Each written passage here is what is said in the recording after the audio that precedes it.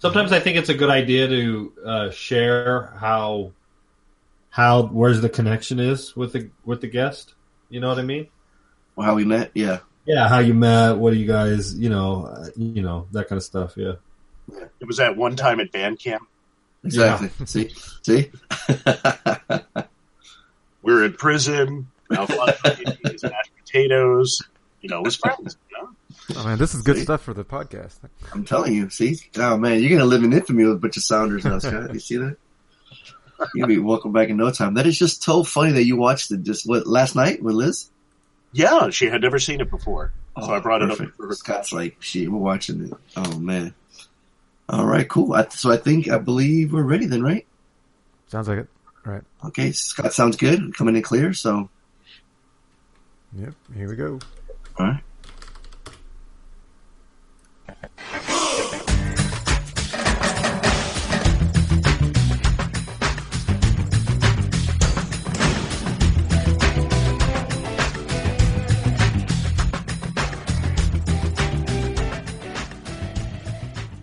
Hi, I'm Vernon Wells, and you're listening to the Bad Boys Podcast. And just remember one little thing.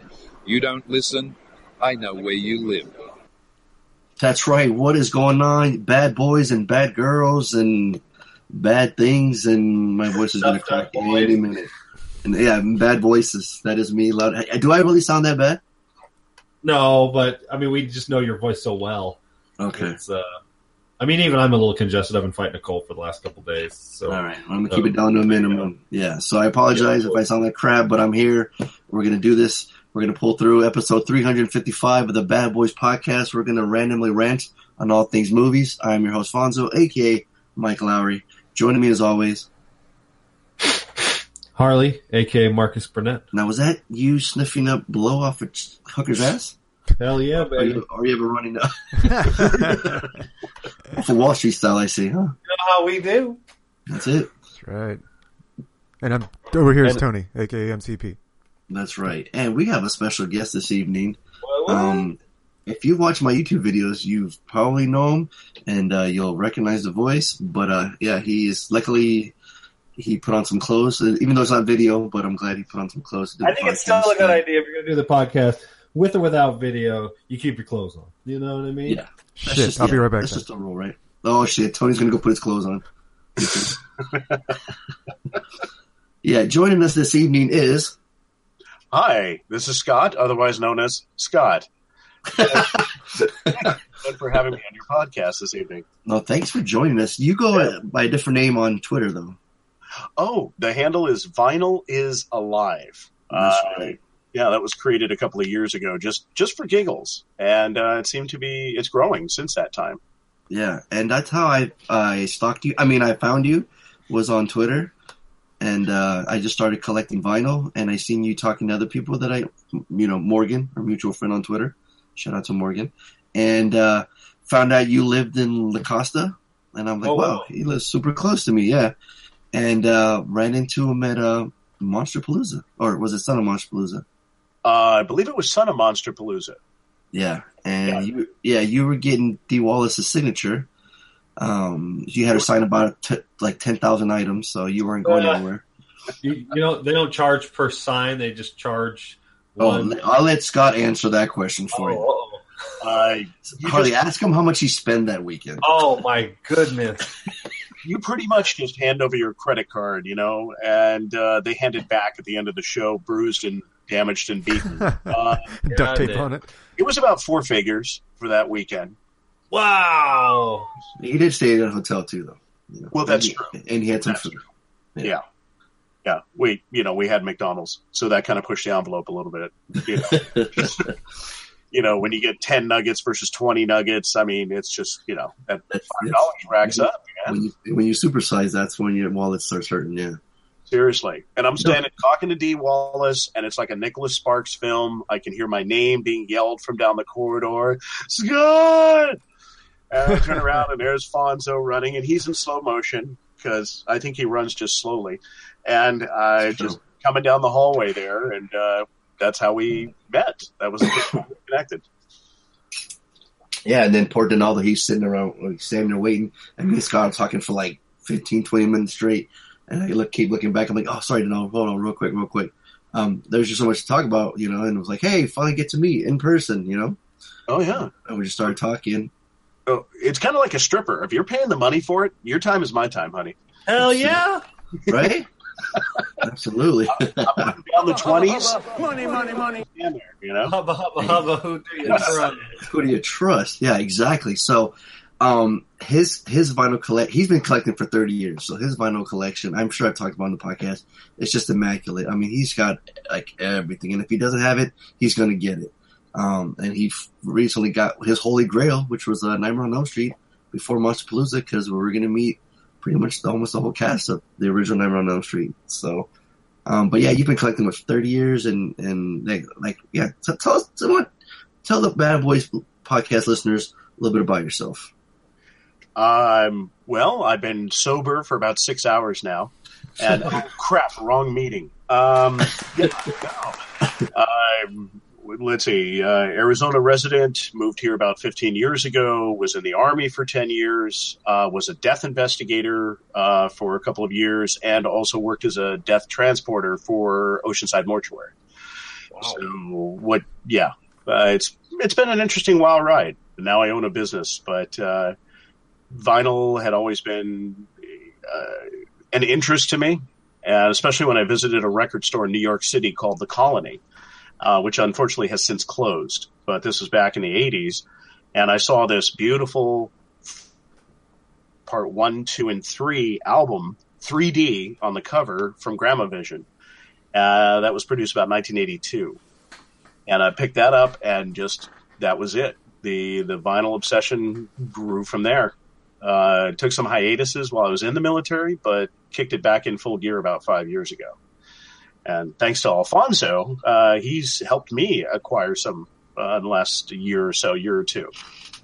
So I appreciate that. Thanks, Fonz. Oh, of course, yeah. Just kind of keep an eye out for each other. Like for me, like I said, I just started last year, and my record collection's just been starting. But he started when like the big major, like the record companies that we follow, like Waxwork and Mondo and Death Waltz and everything. You started when they first started, so you've been able to collect a lot of theirs. Before they've gotten super pricey now, or, and now they don't release them anymore. So you got in on the right time. But we both had mutual love for horror movies and horror soundtracks and signings. So he's a resident. He loves to visit Dark Galaxy, and so do I. And in fact, we were just planning about going this Saturday again for another signing, and I'll make a video of it. We just figured we're gonna run into each other everywhere, so we should just hang out. And sure enough, we've hung out pretty much ever since then, since we met at Monsterpalooza for a bunch of different signings. We went to go see Scream when they released that 20-year anniversary. That was awesome. Got to meet David Arquette. That was rad, yeah. And then we went to Beyond Fest. Got to meet Ken Faree. That's a funny story. Scott, man. When Scott travels, man, he brings in his Amoeba tote bag, his Waxwork tote bag. He just comes ready. He's clock ready to rock. I mean, he's just never know when you're gonna need him, but you have him. Man, we must have had Ken Faree sign about 20 vinyls that day. He gave me his sign, pretend they were mine. You know what it was? It was like a merry-go-round. I'd come in, a sign, I'd spin around, and then Scott was right there signing stuff. He'd spin around, then it's me again with somebody else. Just without the disguises, without the funny glasses, with the mustache. It was just still, hey, you might sign this? It's like, no. We probably saved about $250 that night, right, Scott? Just doing that? Easily. Does that increase the value of the records, I assume? It does. There's a number of vinyls that were either limited pressings or that are from the 80s and 90s, the ones you'll find nowadays are in disheveled condition. So if you have a top-notch product, but you add the characters to it, I have stuff that Gunnar Hansen signed, and he's been deceased for some time. People that have stuff by Angus Scrimm from Phantasm. Mm-hmm. It's unfortunate that a lot of these legends, these icons, have been passing away the last couple of years. Sure. We grew up with. But ultimately speaking, yeah. I mean, Carrie Fisher, when she passed away, signatures were on the average of about 50 to 100. Now they're going 500 to 1,000. Wow. Hmm. Yeah. Mm-hmm. So, it makes good sense, though. It's like these people are, cult icons for something they did 30 plus years ago, and their signature is a finite resource. Mhm. So yeah, I can see that. Like Mark Hamill charged like $100, and Scott just happened to run into him at a party and got him to sign. I don't know how he had a record in his pocket, but somehow Scott had it on his person, and he's like, "Hey, Mr. Hamill, you mind just signing this?" Like, like who's a magician is Scott.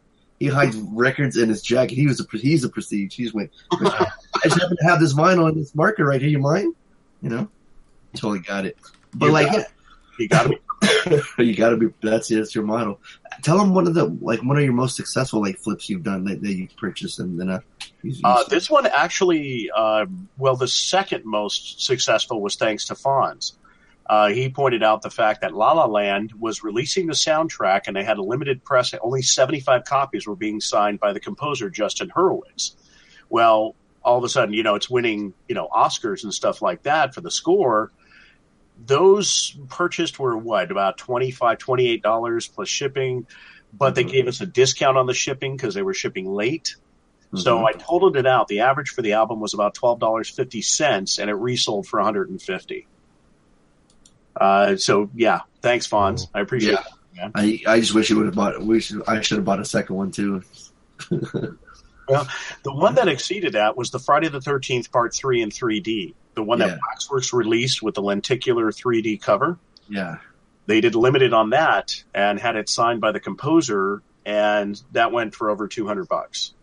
So some of the signatures can be quite lucrative, no doubt about it. But, if you're going to do crack, you've got to sell crack. If you're going to collect items as such, like albums or DVDs or whatnot, sometimes you got to move inventory or sell some things to continue to replenish the fact of having money to buy more items.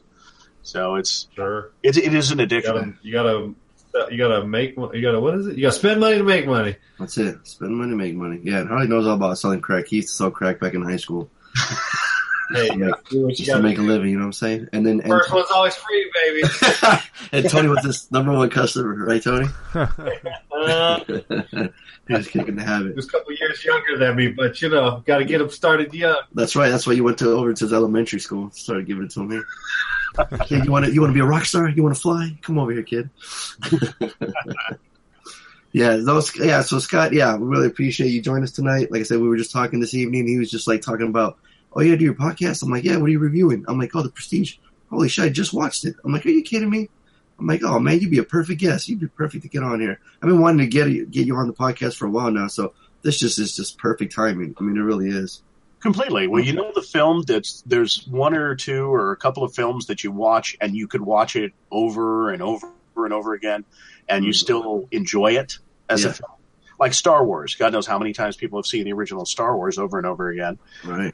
Prestige is definitely one that's up there in the top 15 or so. Absolutely. For Harley, it's Human Centipede. He can't get enough of it. Yeah, he gathers the kids around and they watch and they have such a fun time and a blast. That was a fun.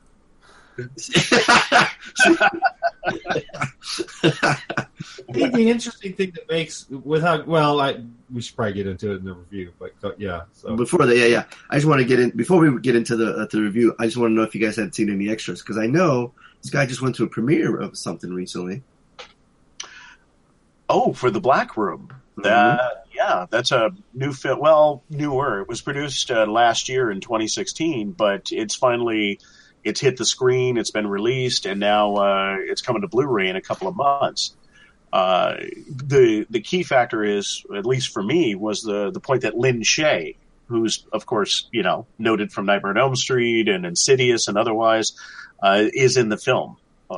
So her and Natasha Henstridge, you got to watch it just for that factor. IMDb quotes it as a 6.6. I think that's a little high. Yeah, look at Harley. He's like, yeah, talk to me. He loves it when something's not good. That's a little optimistic, but it's about a succubus that's basically hidden in a room in the bottom of a house. I'm not going to give everything away, but it basically takes over. It is Definitely, I'd encourage watching it. The beginning of it's a little bit slow, but it definitely picks up the pace, and the special effects are pretty solid on that. Tony wants to know if there's a lot of titties in it. Yes, it's worth watching. There you go, Tony. Yeah. See, we usually give. Tony's a simple man. That's it. You put titties in it. It's you get another point from him. So. Yeah, you're gonna Good. Now we're having fun. Oh, look at Arnold's joining us tonight too. See, when you talk about titties, Arnold just pops on in, man. You can't stop him. He's like a machine. He's a Terminator. You're gonna have what is it? 4.5 breasts. There we go. Total Recall style. 3.5, 3 tits. Well, there's 2 of them that are fully naked, and then Natasha's in the tub, so they do just enough just to hide it, Oh, so you don't get species full boobs? on, but yeah, you get some good cleavage going on there. Okay, because we just recently reviewed Ghost of Mars, and not so good, Al. We fell at one point. Yeah, I mean, in Species, man, God, I love her. She is fantastic in it. I just realized she didn't say much, so that's probably why it works. And she gets naked a lot in it, so. Right. Yeah. Wow, maybe that's why I like it so much. Yeah. She doesn't really, when she does talk, she only says, see, they were smart. They knew just enough. I just realized. Yeah. What? You talked about 6.6 on IMDb. That's 16 people reviewed the movie. Hold on, let me give it a 17. 16. I mean, I always... You gotta give it 1 star. IMDb historically artificially high at the beginning of its review cycle because the only people that get onto IMDb and rate it right away are people who just saw it and liked it. If you see a movie and you don't like it, you're not quick to get on IMDb and give it a 6. You know what I mean? But if it's a 9 or a 10, you're quick to get on there and click 9 or 10. So you'll see these movies, they get... Especially if it was like a free... They're high early on. Right. Especially if it was like free for them. They got a free premiere. They got to see it a couple weeks early. Yeah. They're on that high. They're like, yeah. Yeah. I'm sure that 6.6 will settle down to the low 4s, or the high 4s, low 5s. Give it another 0 after that 16. Well, that was pretty much the cast and crew. I would say would be 16 people. So I think I got it covered. And even then, if they only rated it 6.6, that's wow. Even they didn't like it. Yeah, it is written directed by the same guy. It's not putting anything down. Rolf is cool and everything, and the cast was pretty cool, especially Augie Duke. She's dark and mysterious. She plays like the Wednesday character from the Addams Family in this film. Oh, nice. But Natasha did not get up and go to the front and speak during the Q&A. She actually sat in her seat. Huh. Her and one of the other gentlemen that had played in the movie, which was rather interesting. I'd never seen that before. Yeah, that's weird. Mm-hmm. Huh. Well, you got to go to the... They didn't believe in the project. Uh-huh. Yeah, they either didn't believe in the project or it was just, something she just did, hey, I'm helping you out with this or something. Yeah. Yeah. Well, if you got to me, you got some stuff signed and there's a little Q&A and like I said, you never know. You got a premiere, you give it a shot. You know what I mean? But you were out there networking too, so making moves. Well, that's the thing. I mean, some of them, Lynn Shay, I got her to sign that Nightmare on Elm Street album, so I was that did the night for me as it was. Yeah, you didn't want her to sign your Kingpin DVD. That's the one DVD I couldn't find, and I was in a hurry and I couldn't find it. When she's sitting in the back seat with the la la la la. Ben, can you recreate that for me? I just want to film that for her. Take a selfie with her, and that's what she does. I wonder if anyone's ever asked her for that. If I see her again, I'm going to make her take a selfie. We'll just do that. Probably Christian. Christian's asked her for that one. He would do it, huh? I think I smacked across the face. So it's not going to work. And that was in the bathroom in the back. That was Yeah, exactly. Yeah. So overall, then what would you give? Was it the Black Room? What would you give it in our rating system? Yeah, wow. I'd say a C-, closer, to a D. So would that be a waste of time, or you want to watch it, but you're probably not going to watch it more than once, unless scratch that. Natasha does make out with a washing machine. What? Say what? What? Yeah. Oh. Yeah. Rewind that. What? She makes out with a wash. Okay, I'm just trying to picture that in my The head. washing right now, machine and- have a huge cock or something? I love how you were trying to find a word that didn't matter, and you just gave up and just said cock. Yeah. Did the washing machine have something that rhymes with, I don't know, dick? I love how you asked your go-to. Like, he said make out with, so you automatically thought cock. I love the way you think, Harley. I had to get Ross, you know? You know what I'm saying? Yeah, you see those films where the girls sit on top of the washer and it's vibrating? Yeah. Kind of similar to that, you know? Yeah. Who wants to volunteer?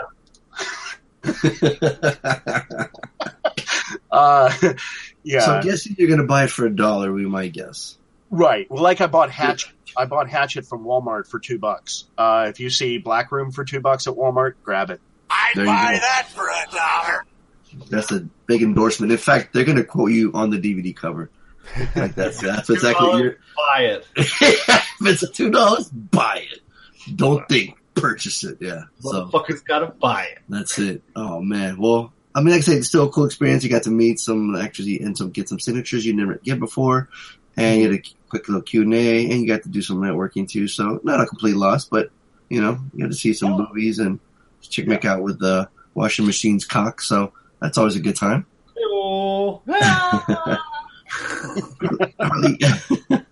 Harley, did you see anything else? Any extras? God damn thing.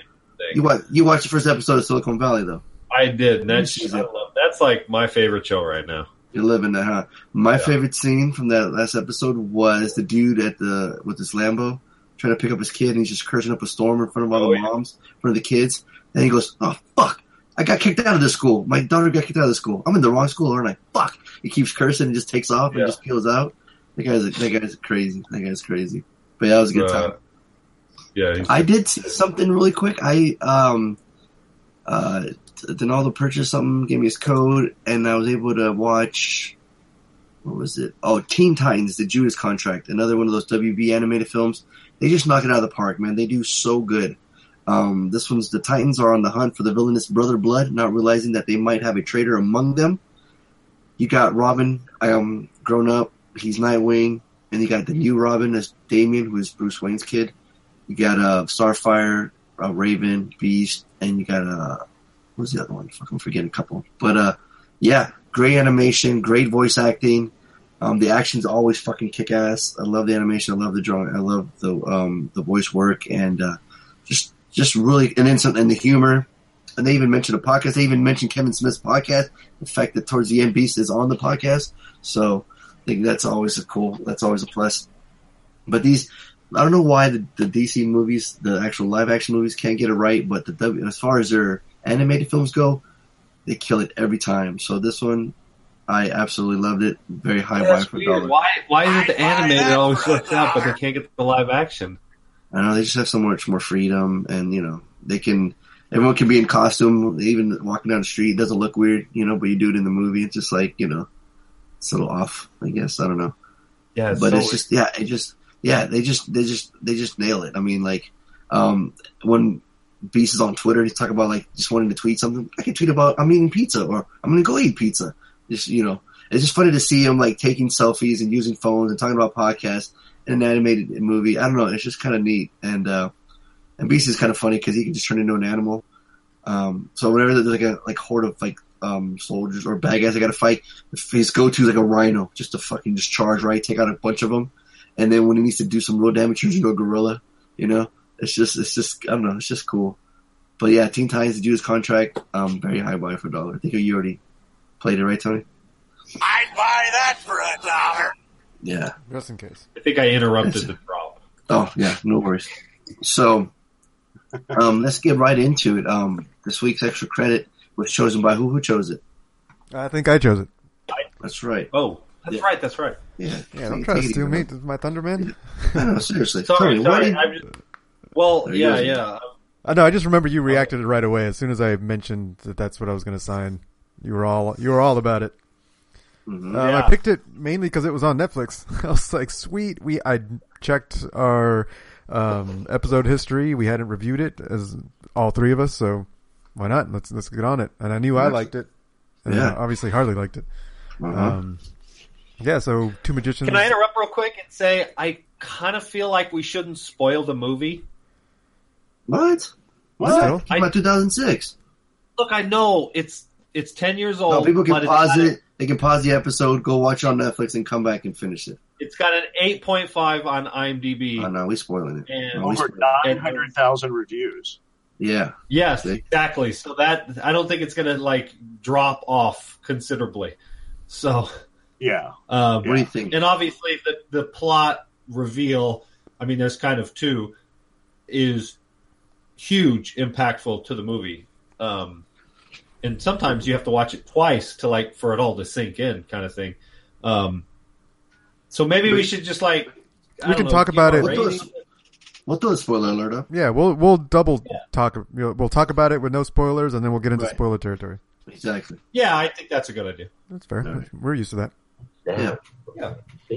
So, see? So now, Tony, so this is extra. You've seen this before. Yeah, I'd seen it before. I knew I enjoyed it the first time. I'm not sure if I've seen it multiple sittings before. So it almost felt like it was a one-time shot that I saw it before, and this was my second time. Yeah. And I think, Fonzie, you'd seen it before, right? Yeah, I believe this is my second time as well. Yeah. So it was an extra for all of us. Cool. Yeah, for sure. Yeah, so Tony, why? Okay, besides it being on Netflix, you wanted to watch it again. You just remember liking it. So you're like, let me see if it holds up, or yeah, pretty much. Want all of us to talk about it. Because I know I'm sick and I'm medicated and I'm just trying to wrap my brain around it, and I'm like, movie, slow down. I'm like Billy Madison when that guy's talking all fast. Mm-hmm. Slow down. I'm like, you're throwing me all this shit going on here. I'm like, you got this going on, this going on. I'm like writing down, taking notes, got the whiteboard going on. I got this going, and I'm like, wait, what? And I'm like, then Nolan's guy drops something at the very end. I'm like, you son of a bitch. I start going on Reddit threads, start looking at YouTube videos, explaining the ending, going to reviews, and I'm even more lost. So I'm hoping by the end of tonight, it could all be explained, and I can fully give it a good rating. But I did enjoy it because, it is Nolan. Great score. Great performance all around by Bale, Hugh Jackman. I mean, it's Batman and Wolverine. Come on. Yeah. What's not to like, right? So throw in a Black Widow, throw in Michael Caine, and you can't go wrong, you know what I mean? So. And it's a Christopher Nolan film. I mean, on the tails, with coming out with Memento and things like that. Yeah, this is what he was getting. And it had a very Memento feel to it, going in, starting it off, with the narration and the timelines, the non-linear storytelling. Big fan of that for sure. Yeah, exactly. So it's definitely something you've got to watch a couple of times before, some of the key elements sink in, because it has a fast pace to it. And if you're not watching closely, you're going to miss things. That's why I'm not surprised, Fonz, you're a little, questioning it. What was it all about? Because it's pretty deep, and it's like going down that rabbit hole. Yeah, and then I see people arguing on the comments saying, "No, it's this," and like, "No, this is why," and it's like, "Oh, I'm just eating popcorn, watching, reading these comments." People going I love that. I love when movies do that. People get different interpretations, but I'm thinking, I don't know if Nolan's ever talked about it or discussed it, but it's got to be, definitive ending, right? I mean, Inception kind of did that, right? Do you remember? Yep. And I was thinking of that movie too. Yeah, just thinking about his style. I mean, he definitely, Christopher Nolan's got a different take, a different way of filming that kind of leads a few things to the imagination. I think it lets the viewer fill in the blanks somewhat. Sure. I will say this movie I don't think has quite the ambiguity that Inception does at the very end. It explains, how both characters did the transporting man, essentially. And I think that's the big reveal, so to speak. But it happens at the very end of the movie, and it happens very quickly. And I think unless you... So this is probably the third time I've seen it. And the second time I saw it, and I remember us talking about it on the podcast, so I think it might have been that time that Tony took a break. But I think and Fonzo, this, this is right there with you. The second time I saw it was years after I saw it for the first time.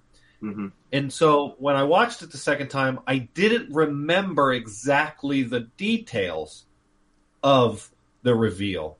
And so I'm watching the movie, and it's like watching, for me, I kind of relate this movie to Fight Club kind of thing. If you know what happens at the very end, you watch the movie completely different. You know what I mean? Every tiny little dialogue, every scene, it's Scott, you were pointing it out, like every little word, there's so much. And if you miss one, and they're obviously all in British accent, so I love watching this movie in subtitles. You can miss something. Mm-hmm. What happens at the end, when you watch the movie from beginning to end, everything lines up so well. It all makes sense. There's nothing wasted. There's no dialogue that's lost. It's like it's this perfectly crafted murder mystery, and every single word is a clue, is a hint, and for me, that just makes the film brilliant. Like you said, watching it again, even all those clues are there, right? What's that? Without wanting to give it away, it's a little hard to delve deeper into it, but of course, I but agree I think with you more. It's easy to watch the movie, and if you don't remember the reveal at the end, and you're just watching it, and you're just enjoying yourself, I saw this years ago, and it was playing on the background or something, I missed this scene or whatever, it's absolutely understandable to be confused as fuck throughout the entire movie, especially if you watch it in different settings, because the time frame, the editing of the film, it's very difficult to be like, oh, well, this is the up to this point. It doesn't have that first, second, third act. You kind of have to watch the movie from beginning to end. Yeah, see, I started it. Yeah. It's homework. You got to pay attention. But for me, there's a huge payoff at the end. Right. Well, and I think Go one of the genius things about the film is that it is structured like a magic trick, which is what the movie's about. So they're teaching you about how to present a magic trick while presenting a magic trick themselves. You start the movie off with this setup. Some guy is in jail, but he was set up. But that's just the setup for the magic trick. That's the whole movie, which you get the reveal at the end, and it reveals it all. But within the context of the movie, they're talking about the whole, the turn, the prestige, all the things that make up a magic trick within the movie. And there's little side secrets within there. The two magicians are constantly trying to one up each other, so they're holding on to their secrets and how are they doing things. And so you're in the movie, in the magic world, and at the same time you're getting tricked.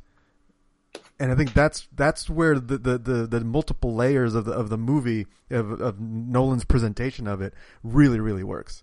Because even within the movie themselves, they say, okay, after you give them the prestige, nobody's clapping yet because they're going, wait, what the fuck? Not the prestige, but the turn, right? Yeah. Right. And they're going, and so as a viewer, when you're first watching the movie, you're going, what the fuck? You're kind of confused what's going on. And so it's up to the movie at the end to finally give you the prestige, which is, the title of the movie. And I think that layering of the whole magic idea, the world is really cool. I think that's really, really what makes it. I think this is the first time I get to say it. Now, did your wife watch it with you, Tony? Yeah. You like Yes, that? she did. And she claimed that she had seen it before, but she didn't see the end coming. I was like, yeah, there's no way you watched it before. And yeah, exactly. It's like I had the exact same conversation with my wife. Yeah, I was like, there's no way, because this is the kind of ending where like it right, like a Fight Club type thing. Yeah. But it was cool to see her reactions even as things were being revealed, because there's multiple levels of reveal at the end. It's not just like one twist. There's several twists that come at you. Yeah. Eat your heart out, M. Night Shyamalan. Exactly. Ding dong. Yeah. So yeah, and Scott, you saw it with your significant other, correct? Yeah, she had not seen it before, and I've seen it at least, I would say, close to 10 times. Nice. Oh, It was just happenstance that I brought it over and we watched it last night. And while I'm struggling to keep my eyes open, I mean, she was riveted all the way to the end. It's it's a movie that captures, sucks you in, and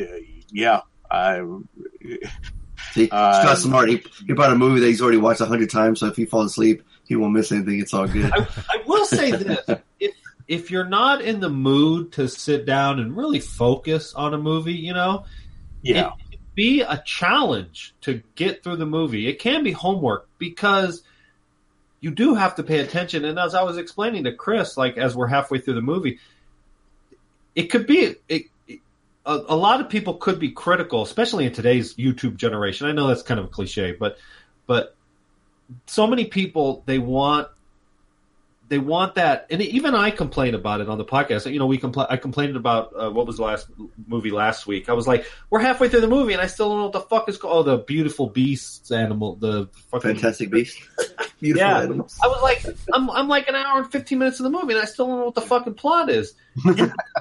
You kind of have that in this. You're like, okay, I get it. It's two magicians.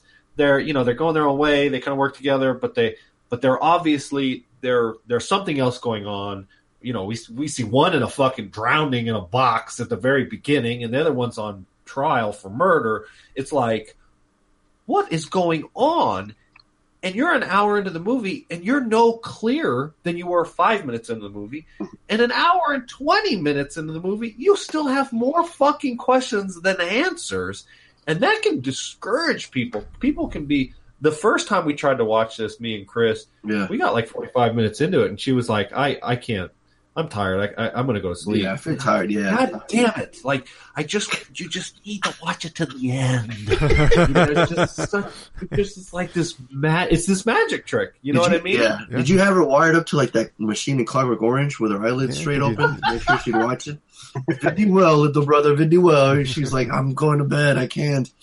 I would have if I had to. Yeah. All right. Well, so should we give a review or a rating before the spoilers or after? I think we should give our rating, and then we can spoil the shit out of it. Okay. All right. Well, let's go with our guest first. What would you give this movie then, since you've watched it so many times and it's in your top? For this, I hate to say, for this one, it's an A for me. I mean, I'd have no problems watching it again. That was a fucking movie. Wow. There you go. There you go. What about you, Harley? So for me, I obviously we've talked ad nauseum. I think Christopher Nolan is in the top. I mean, he's easily the top 5 working directors right now. He's brilliant. All of his movies are amazing, and this one happens to be one of my favorites. Probably top 2 or 3 favorites of his film. I think it's brilliant. I think it shows a talent, like, again, you can kind of compare it to that, to the Fight Club. For what I was going to say earlier, it's an amazing feat for a movie that relies so heavily on a plot twist. And maybe plot twist is unfair. The reveal. And so once you've seen that reveal, you're kind of like, oh, okay, cool, I get it. But oftentimes those movies that rely so heavy on the reveal, you're not interested in seeing again, because then if you know who did it, kind of thing. It's the action movies that we can watch over and over again because it's visual, or the comedies because we know those jokes and we laugh at them. But for just a drama mystery like this, where the entire 2 hours all comes down to that prestige at the end, but I still want to see this movie over and over again. And why is that? Because there's always these times, like I got a lot out of, there were several things, little, again, those little dialogues. And I was like, oh man. And as I was watching it, I was telling Chris, I was like, what she just said right there, how you don't mean it when you say you love me right now, but last time you did, that's the whole movie kind of thing. That the whole movie, I mean, it's just one thing. You know what I mean? And there's a couple of those. I think it just goes to show how brilliant filmmakers can be if you're willing to sit down for 2 hours and 10 minutes. And so, yeah, it's absolutely Slater. Everybody needs to see this movie. That was a fucking movie. Damn, MCP. That was a fucking movie. Wow, It's easy. 3 Slaters. Wow, this is almost guaranteed certified Slater. Oh man, well, I really enjoyed it too. I don't know if I can put it in Slater status just yet because I'd have to watch it again, or maybe talking about it with you guys could help me out a little bit. So, for now, I was entertained the whole time. And when you got Bowie in the movie too, I mean, come on, you can't go wrong, man. He was really good. And Andy Serkis finally without makeup. I mean, come on, you know, it's you got to give the man some credit. He was fantastic too. So, and ScarJo is always, she's always good, nice on the eyes. Yeah, a lot of plot twists towards the end. Now, and they do a good job explaining everything towards the end too. It's just at the very end, I was just kind of like scratching my head, and I'm like, okay, so I know it might kill me, but for right now, it's definitely a high buy for dollar with potential. I'm going to use Tony's word. I don't understand the words you just said. Oh no, I don't say Tony. I'm sorry. All right. Yeah. So I'd buy that for $1. Yeah. So okay. So now everyone listening, if you haven't seen it yet, go ahead and pause the podcast. It's on Netflix streaming right now. Go ahead and watch it, and then come right back and listen to the podcast from here on out. Because from right now, we're going to spoil the hell out of this movie. We're talking about ending, talking about everything. So, Tony, without any further ado. The following may spoil the movie for your poor sensitive ass. You've been warned.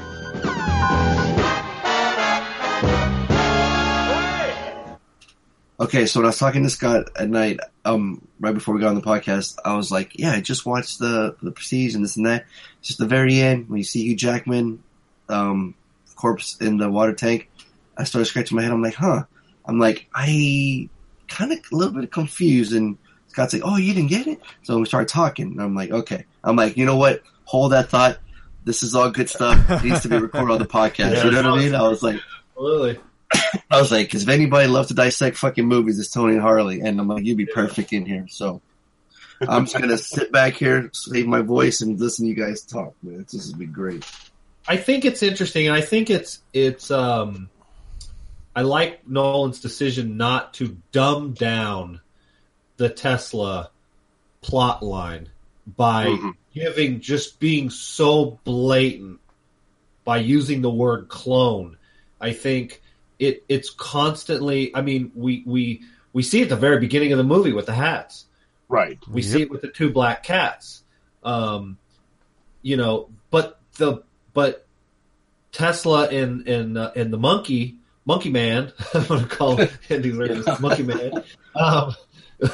They never say it, and so as the film goes on, you're constantly like, well, what? I'm confused. And even when we see Hugh Jackman shoot himself, you're still like, but wait, what the fuck? I'm confused. But I think once you've seen the movie and you know the reveal, when you watch it, all those scenes make sense, kind of thing. Does that make sense, Fonzo? Yes. Okay. And you definitely need to watch it more than once, without a doubt. Oh, yeah. Absolutely. Yeah, I love to watch it like in one full setting. Like I said, I was watching it late last night. I had watched the homework, and then I was like, well, I'm still awake. I'll watch it. Got about 20 minutes in and started falling asleep. I'm like, all right, let me finish it tomorrow morning. Well, we had a short turnaround this week too. We went from yeah. So no, but I wanted to get through them. But yeah, this one was like, fuck, man, this one you really got to sit there and take it all in. Right. Well, you get the good explanation from Christian Bale about the fact that they are twins, he and his brother, and basically. You go backwards into the film when they're seeing the Chinaman and they're trying to figure out where he's placing the fishbowl. Yes. And then they're watching him climb into the carriage. And there you have Christian Bale explaining the fact that's the act. It's living that. It's total dedication to the trade. Entirely. And it's interesting how at that point Hugh Jackman rolls his eyes. He's like, yeah, kind of whatever. But at the reveal at the end, it turns out he said, at a certain point, he was Lord Caldwell the whole time. Yeah. But he was living his life as Angier. And that was his act. And that was the big fool on them all. It's just, Christian Bale made a big deal about it, but it was actually what Hugh Jackman was doing the entire time, and he didn't find that out till pretty much the very end. Mm-hmm. Well, I think the theme of the movie is they both feel like they're one-upping the other one. Right.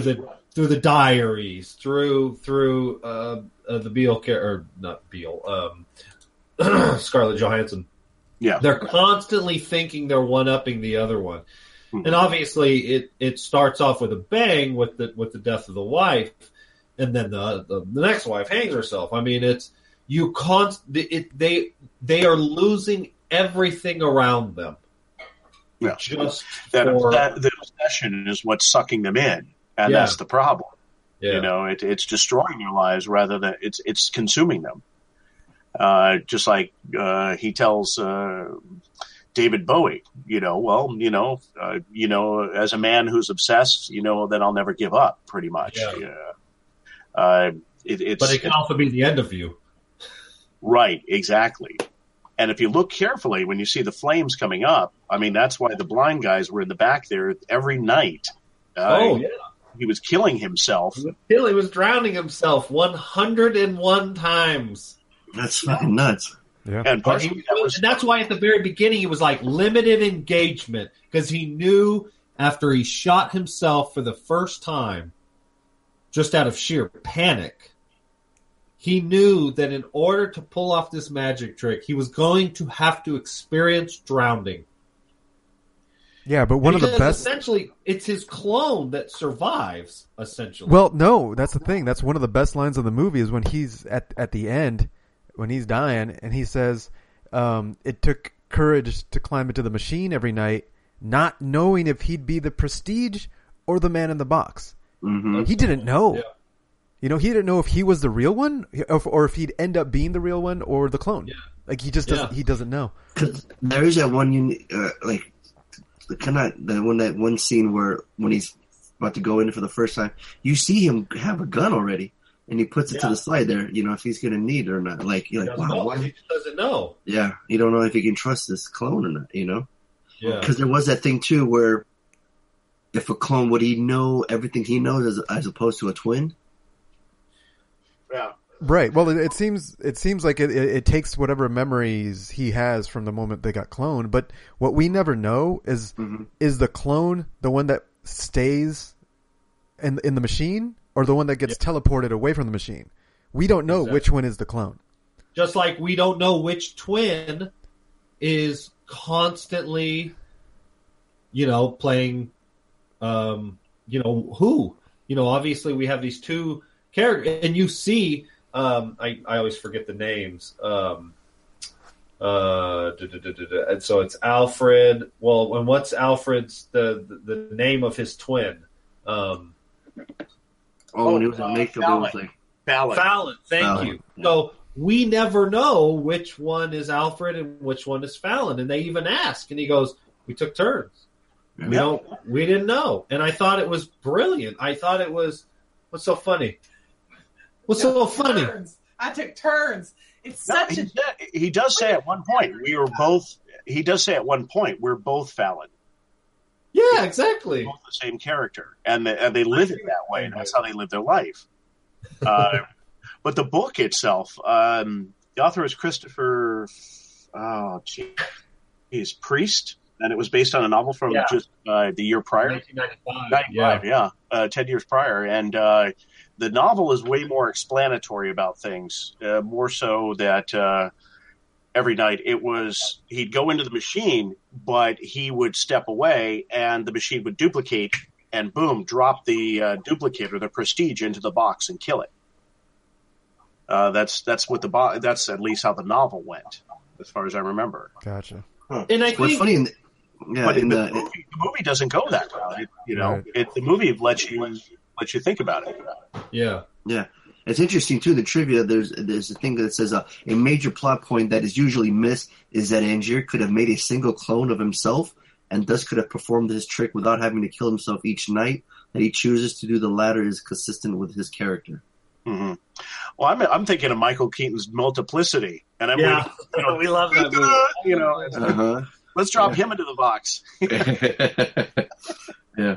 The more he keeps cloning, it gets dopier he gets.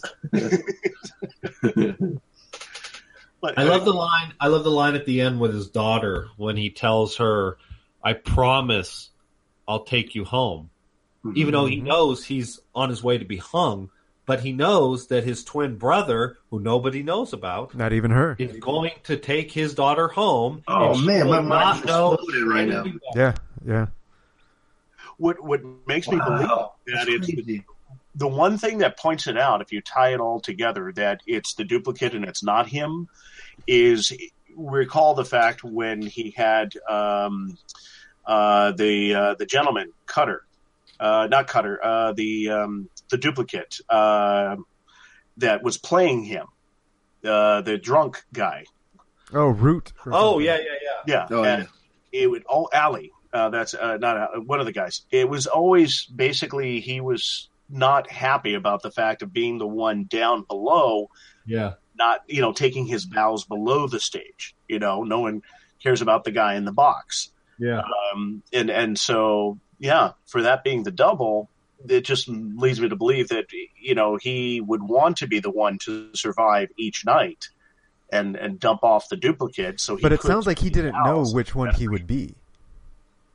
It's just a thought, but the movie doesn't. It leaves it open. It's like any other science fiction movie. It opens up a can of worms, essentially. Mm-hmm. Pandora's box of what if? It's like you raised the question: does he clone his memories? Well, up to that point, I would assume yes, but we don't know. And if you were a clone that had all the same memories, you wouldn't know if you were the clone or the original. Exactly. And ultimately, it doesn't fucking matter. If it tastes like a steak and it smells like a steak, god damn it, it's a fucking steak. What's the difference? Yeah, but imagine you every time he goes to perform, he has a gun with a bullet in it, and he's going to play Russian roulette with himself every night. He doesn't know if he's going to get the bullet or not, but he still does it 100 times. Yeah, all within the obsession of trapping Christian Bale and sending him to death. Well, yeah. Well, and because he took his wife. Yeah. I mean, the movie always comes back. There's always something at the end that brings back to the beginning that makes sense. So it ties up everything. There are no loose ends. Every time the wife picked up on that when he said, "I love you," and she's like, I just don't believe it yet. I don't believe it today. And it makes it that much more special when you do say it. You know what I mean? And he even goes to Fallon and says, "Hey, she's picking up on the we don't love her enough. So could you help her out, or could you help me out and try to convince her that we do love her?" Mm-hmm. He just talks to him like he's his right-hand man, and then there's just some sort of conversation off screen that we don't see between the wife and Fallon. But it makes perfect sense if you know that he's explaining, because they're all in on it. You know what I mean? And I think that's why his transported man works, and it doesn't have to kill anybody because they take turns. So nobody is under the stage every single night. They both get to experience that applause. They both get it. And so, and so it's I just think it's brilliant. I think it works so well. There is like one... you pointed out, you can watch this movie a half a dozen times. All right, still little things. I'm curious what you guys think about this one thing that I had a question about. When they capture Fallon, the Angier, Hugh Jackman. Oh yeah, they capture Fallon. Yeah. How did they not fucking figure out that he had a face on? Remember, he went straight into the box and they nailed it closed. Right, then he took his shot. Yeah. But still, like that is a perfect opportunity to find out, grill him more. Like so they interviewed him, asked him all the questions from within the box. Yeah, they didn't. Well, he's got a gun in there. Yeah, but he only had one shot. That's a good point. He could have kept firing. Yeah, I'd have to go back and watch it again. How does he get out? They bury him. Out. Oh, that's right. He's like, how fast can you dig? Right. Yeah. So they basically took him and they just dumped him in the hole. And they didn't get the fact or take it into consideration. To ask him what the hell was going on. Right, and they didn't know he was the twin. That's the only part where I feel like that was for the plot, just to progress the plot. They left those details out because that's a perfect opportunity for them to have pulled him out of a box, tie him up, grill him. You saw he was willing to get his hands dirty. He's kidnapping this guy, so obviously he's willing to get his hands dirty. Why not try and and strong arm him, tie him to the chair, and put him under the spotlight, and and interview him properly or interrogate him. But yeah, that's the only. That's a good point.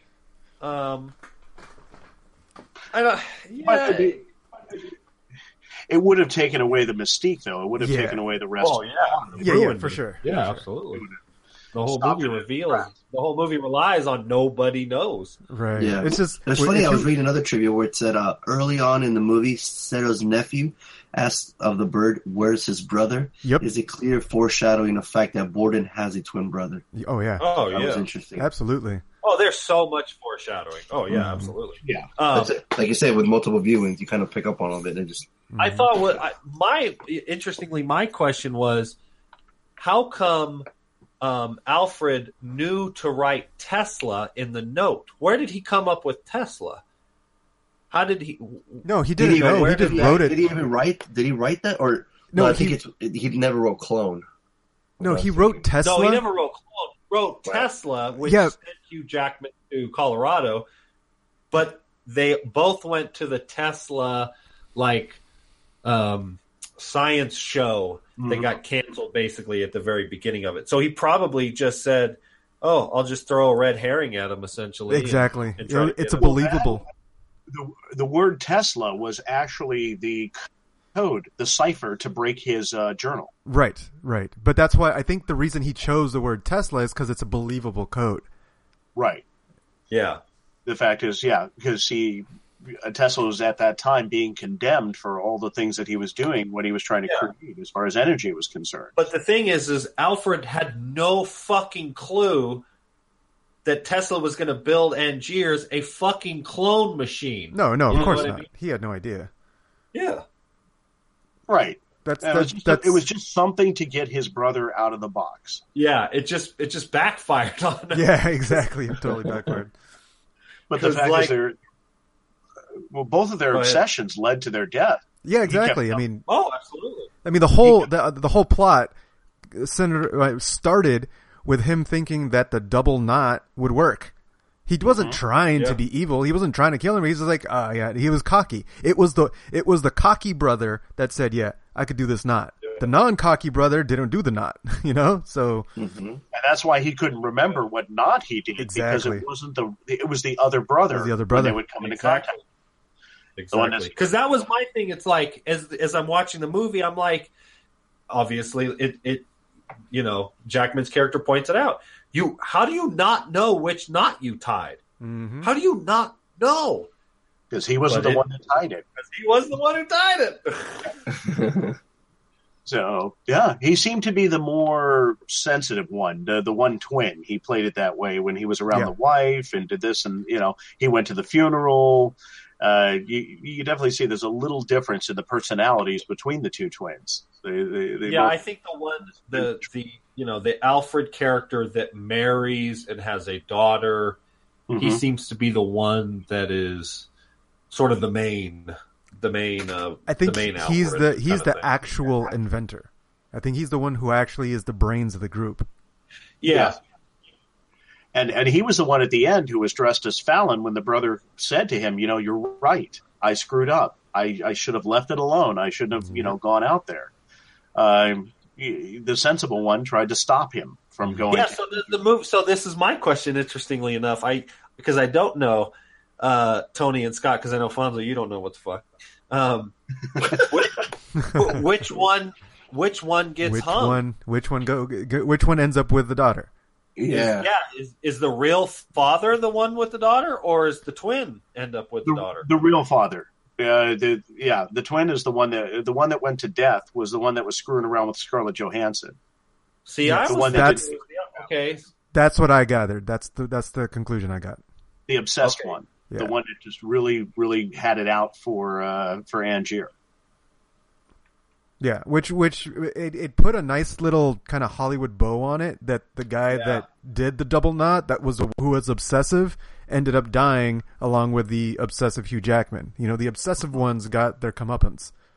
The guy who just wanted a family, he ended up surviving. Yeah, and it was interesting how Michael Caine flipped like that once he found out that it was total BS. That he put him in jail. That set the whole thing up so he could get his revenge on Angier or Lord Caldwell at the end. Caine is all about the illusion. Yes. When he finds out that it's now a science project, he's not all about it. You know what I mean? Oh, yeah. He knows it so simply. It's the double. It's a body double. It's the only way he could do it. And he was right. You know what I mean? Fonzo, does this all make sense? How does it?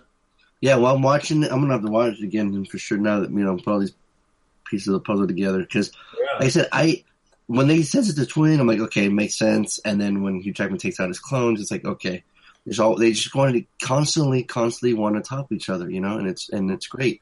And then at the same time, I'm thinking, I feel Nolan's trying to do the same thing and trying to trick us too, right? Well, he's gonna have one more step at the end. I kept thinking about the dreidel at the end of Inception, right? I'm thinking this is going to be something else. Like Tony said, you're totally right. You the whole structure of the movie is, the setup, the turn and the prestige, right?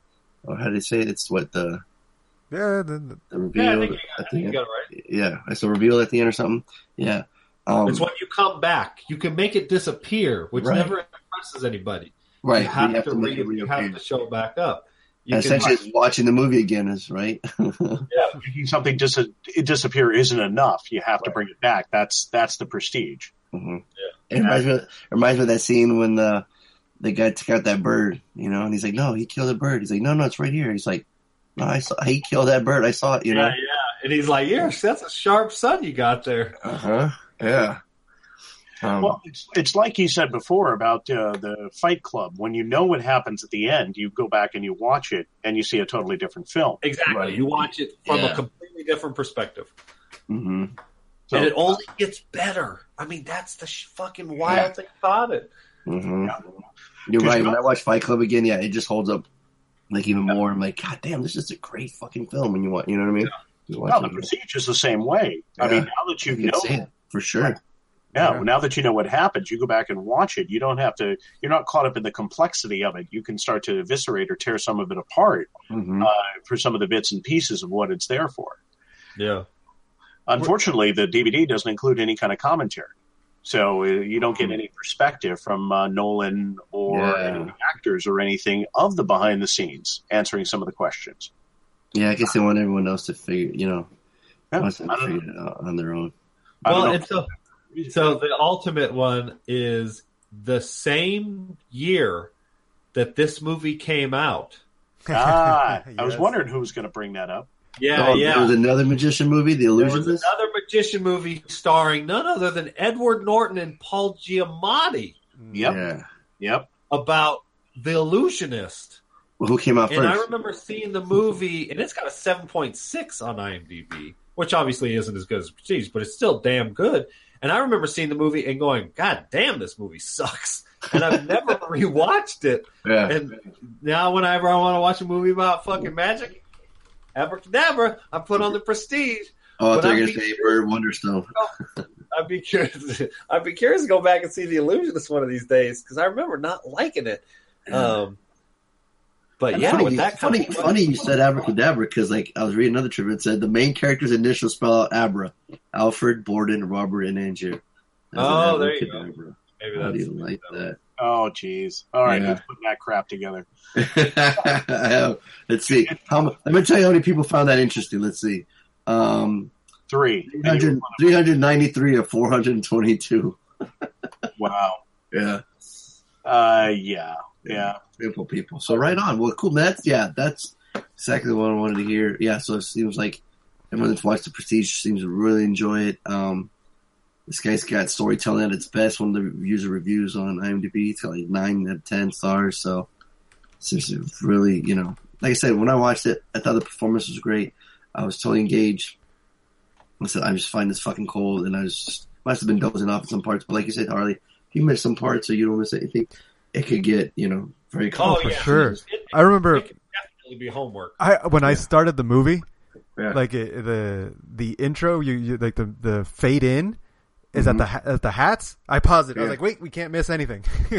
You have to start it here. You can't even wait a couple seconds. Yeah. You go to the bathroom, you get something right now because we are not getting up. You hear me? Oh man. Wow, it's interesting. The Prestige was made for $40 million, and it grossed back at the time, $53 million. So I'm wondering if it made more money or had more traction when it was finally put on DVD and Blu-ray. Oh yeah, absolutely. I could totally imagine this movie not doing well in the theater because how do you sell it? Yeah, A fucking book about dueling magicians? Like I don't know if I want to see that movie. And there's no action. It's completely. Right. But it was before Nolan's Batman trilogy, so I mean, yeah, his name exactly. is, So we got nothing. I mean, I think he did Insomnia before, which we all know and love, or at least I know and love. And I think, but yeah, people they wouldn't know what the fuck to do with this movie. But I think as Nolan's career has moved on, we go back and see this as an absolute perfect example of what he does so well. You know what I mean? Mm-hmm. Absolutely, yeah. And that's why, I'm looking forward to Dunkirk. It's been a while since I've from him. So that will be an absolute theater movie for me, for sure. Oh, yeah, for sure. So, all right, so I chose the homework. I figured maybe I haven't watched a comedy in a while, and since Christmas is right around the corner, I figured it'd be perfect time to watch Office Christmas Party. This is directed by Josh Gordon and Will Speck. When it came out in December 9th of 2016, and I don't know if it did well or not. I can't remember. I can tell you if you'd like to know. Oh, well, okay. Well, all right, why don't you go ahead and tell us then? So, rated R. I don't know how well rated R comedies do during Christmas. Yeah. What about Bad Santa? That did really well. Did it really? Do really well. I think so. I want to say it did. They made a sequel. Oh. Well, Hardy's going to check now. Oh, yeah. Bad Santa. Yeah, that got a 7.1. That was close to The Prestige. Yeah, you're right. It was cheap. It only cost $23 million, and domestically it made $60 million. So, yeah, that's good. I'm not surprised they made a sequel. Right. Office Party cost $45 million, and it only made $54. So, 4 and it made $59. So, ultimately it did okay. Right. But I had never even fucking heard of this one. So you didn't see the trailer or anything? No, not right into it. And I didn't watch the trailer before I watched the movie either, so I have no idea. Yeah, but you helped pick it.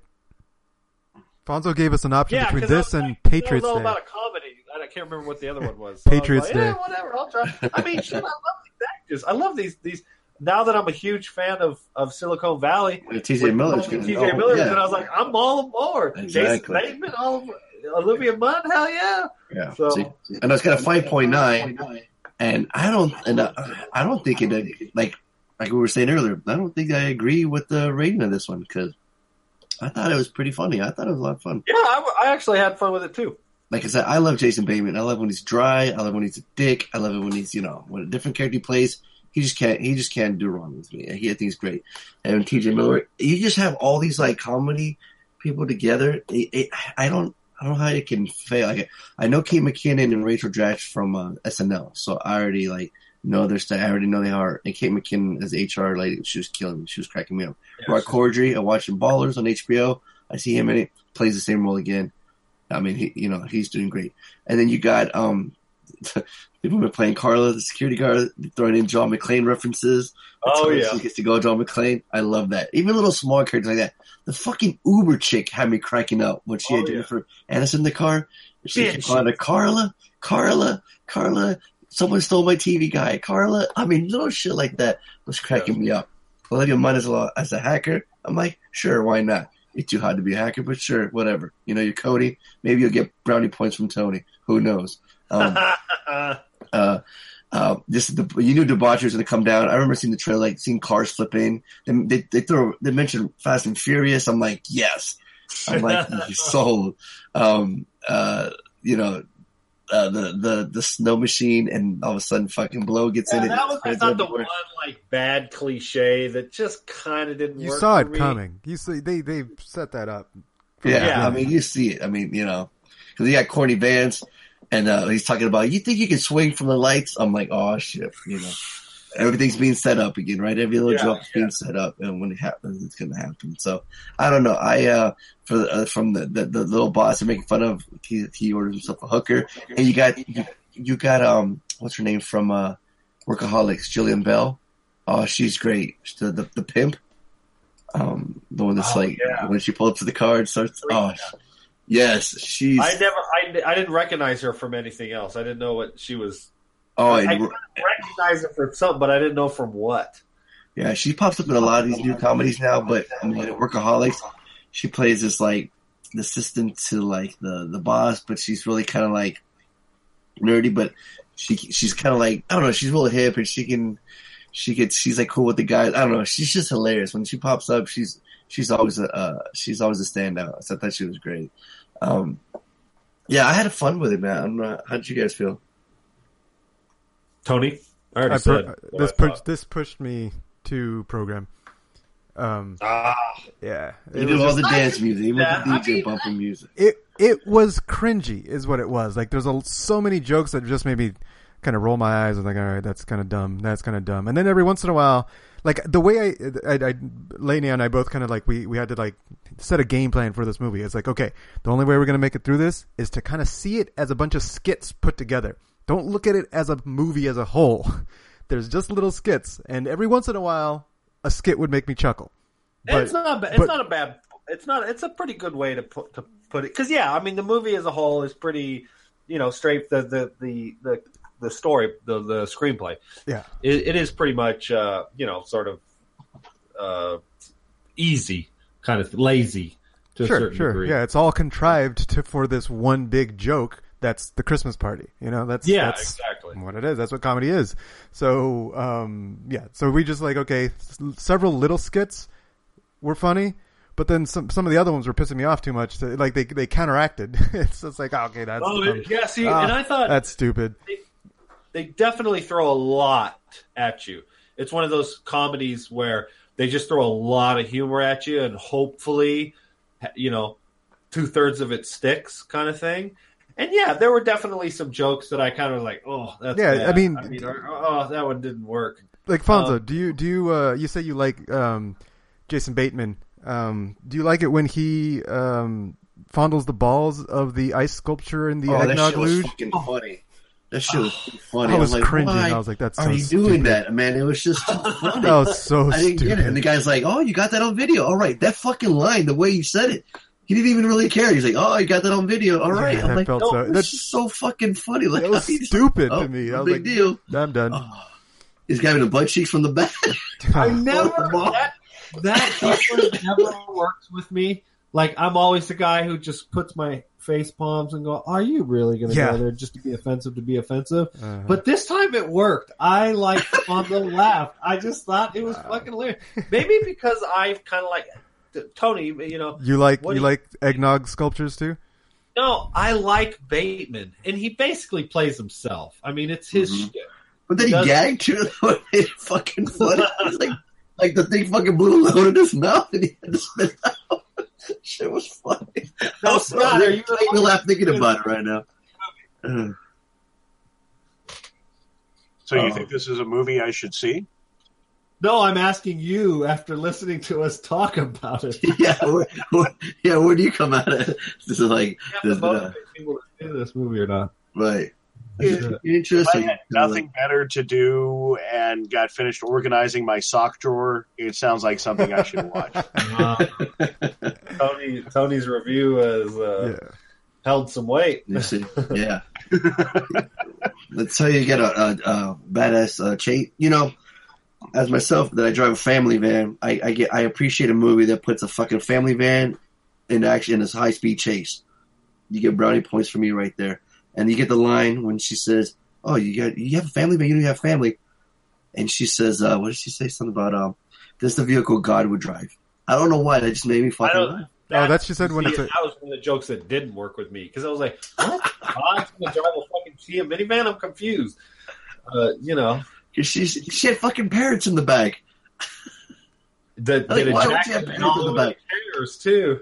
Yes. It's like, it's not poop, check it. Dude, and then when they're in the meeting and she just fucking rips one and starts farting. I mean, it's so, you never see that. A fucking woman farting in a meeting. We don't ever see fart jokes in movies? I don't know about that. You see fart jokes, but you see from a woman farting? You don't never see that. Come on. And then and then earlier on, she's like, "Oh, I've been farting that whole time." Oh, and at the very end when they're doing the outtakes, they had a fucking blast making that movie. Oh, I'm sure. Yeah. Well, and for a lot of these people, because they're playing themselves, Bateman, TJ Miller. I mean, TJ's playing the exact same character he does in Silicon Valley. The fucking characters are interchangeable. I mean, I'm surprised they actually have the same name, the same, character name. Jennifer Aniston, for her, that's a walk in the park, that role. The ball-busting CEO kind of thing. Wasn't that the same character in Horrible Bosses or something? Yeah, that's exactly. Well, no, she was a sexual deviant and who was constantly sexually harassing. Right. She was a dentist. She was harassing Charlie Day. Yeah. That's right. Yeah.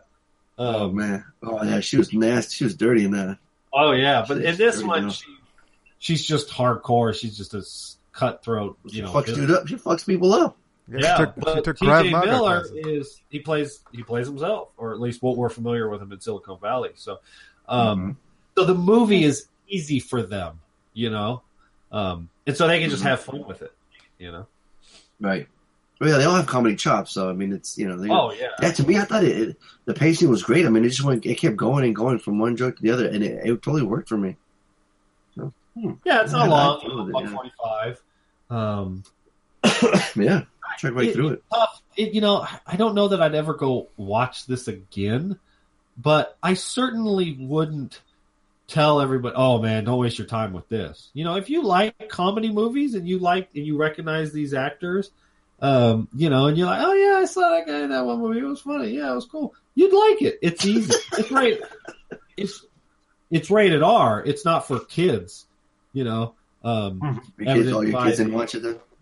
Yeah, no, I read the part on IMDb that tells you why is it rated R, and I was like, wait, so you almost showed your kids into what you're saying? Is drunk? Yeah, Anna's not seeing this either, so it was just me and the wife that saw it. I don't know that she had as much fun with it as I did. At the 3D printer, print out that dude's cock. Now, how bullshit is that? No 3D printer prints that fast. No. Oh, so that's what you're upset about? That's why I didn't like the movie. You're okay with him? You're okay with him printing his dick, but it just doesn't go that fast? Yeah. No, they print very slowly. See, and that would have taken 6 to 8 hours to print that size cock. Believe it. Trust Harley. He knows. The movie for you. He has a 3D printer at his school. I hate lack of continuity. That's what I'm telling you. See?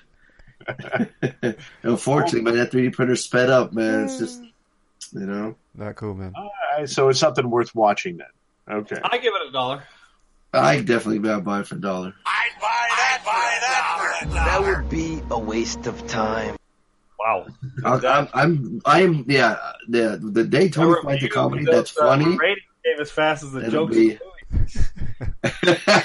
No kidding. Yeah, we got to find a comedy that Tony actually enjoys. No, there's That'll been be definitely the been day. comedies, but we just can't remember because it hardly ever happens. Yeah. I don't know. I'm pretty sure What We Do in the Shadows everybody loved. No, That's probably the last one, mm-mm. right? I don't think so. You don't like it? He is a No. computer program, for God's sake. Yeah. I gotta take a break. Tony just doesn't like. All right. Wow, that's one thing, Scott. You don't. If you listen to that podcast, it's very, very hard to pick a comedy that everyone enjoys. It's super hard. Yeah, like Tony does not like Ben Stiller, so any Ben Stiller comedies is out the door. Yep. What about Clue from 80? What was that? 85 or something with Whoa. Tim Harley just- Curry and Harley just watched that. you what? Harley just watched that maybe a couple months ago. For the first time. Yeah. That Pineapple one I think Express. is just a classic. It was back in the 80s. I don't know what it you just don't get it like you do, like Airplane and a few of those other films that just hit you with it and just keep going and going. And going. Is Clue like that? Is it a slapsticky, like Naked Gun? To a degree, but you got to pay Okay. attention because there's a lot of subtle lines that are in there, things that they throw back and forth and innuendos, and it just it's one you watch more than once, Yeah, I haven't seen it. to pick up on things. But it's it's how many years old? 30 years old, Right. but I still think that was a pretty funny movie. Yeah. Cool. Well, what's crazy is like when everybody that you know, or like a lot of people that you know that enjoy a comedy, and then your co-hosts don't, you're like, what the hell? Pineapple It's Express. Pineapple jarring. Express. I don't like that we one. all like that one. What's that? Pineapple Express. That's one of the ones, the comedy that we all liked. Okay. Yeah. That's far fetched. Like Friday, I didn't know anybody that didn't like it until I met Such a stupid movie. Can't do it. Anybody, Can't do anybody, they absolutely love Friday, except for Tony. It's fucking weird. It's like, it's bizarre. Napoleon Dynamite, he doesn't like it. Fuck Napoleon Dynamite. Fucking bizarre. Napoleon Dynamite, it's a goddamn masterpiece. It's funny from beginning to end. I don't even care. It's just the best. But yeah, so we try to steer away from comedies, even though we, think it'd be fun, but. Hey, Popstar, Never Stop Popping. I think we all like that, or at least I that give it a movie good was one. fucking hilarious. Yeah. I want to rewatch that one. It was so funny. Yeah. But no, Sky had just said, like, I was telling him how hard it is to pick out a comedy. He said Clue. I'm like, Tony and Harley just watched that. We just watched that. Yeah, we just saw it. Yeah. And what did you think? I liked it. I'd never seen it before, and so it definitely shows its age. But I think all in all, it was worth a watch. Mm-hmm. Yeah, it's an older, more subtle type of comedy that Sure. just the innuendos and stuff, things they throw back and forth, or little things you got to catch that aren't always blatant. But Yeah, that's always interesting. That's a John Landis film, of course. They did American Wolf in London and all that, and see him throw some, a nod to comedy there. I think for what it was pretty good, especially Tim Curry in it. it was another one of those ensemble casts, especially when the movie came out. Right.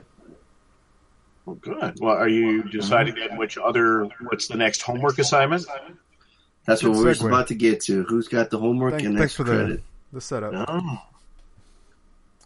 Who's So got I the got I got the homework, All right. and I don't have anything major. There's two classics that I want to see. I don't know if you guys are ready to sit down and watch them, and I'm not positive that I am either. Okay, that's I like well, how I know, this, but so we might just pick the modern. So I'm going to give you three movies to pick from. 1973, Al Pacino, Serpico. Alright. 7.8 IMDb. An honest New York cop named Frank Serpico blows the whistle on rampant corruption in the force, only to have his comrades turn against him. Sidney Lumet directed this one. I think it's one of those, if you consider yourself a Pacino fan, it's one of his early classics. Right. Definitely want to see that. And then the other one is kind of, again, and I'm sure you guys aren't going to pick this one. It's a historical drama with Dustin Hoffman and Robert Redford. They are the Washington Post reporters uncovering the details of the Watergate scandal that leads to President Nixon's resignation. So they're the investigative journalists that uncover. So that one's based on a true story. And, it came out in 1976. It's an 8.0 on IMDb. So it's that early Hoffman Redmond. So that's another one I'd like to see. And then another one that got obviously a whole fuckload of attention this year that we probably should watch is Moonlight. Mm-hmm. So that's a modern film that could be, right. and easy to sit down and watch for an hour and 50 minutes. The other movies are a little longer; they're 2 hours, 10 minutes, kind of thing. What do you guys think? What are you feeling? Yeah, I'm ashamed I've never seen. You ever seen any of these movies? I had friends who got up and walked out of Moonlight. Ooh. Whoa. Really? Yeah, that's perfect. Whoa. Whoa. Yeah. I remember. Wow. I remember seeing a movie and they had a poster of Serpico in the background.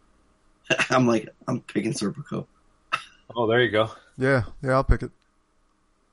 All right, Serpico it is. All right, there we go. I have no idea if it's on Netflix. All right. So who got the extra? I do, right? Yeah. All right. What horror movie will it be this week? Well, it could have been. I don't know if you guys.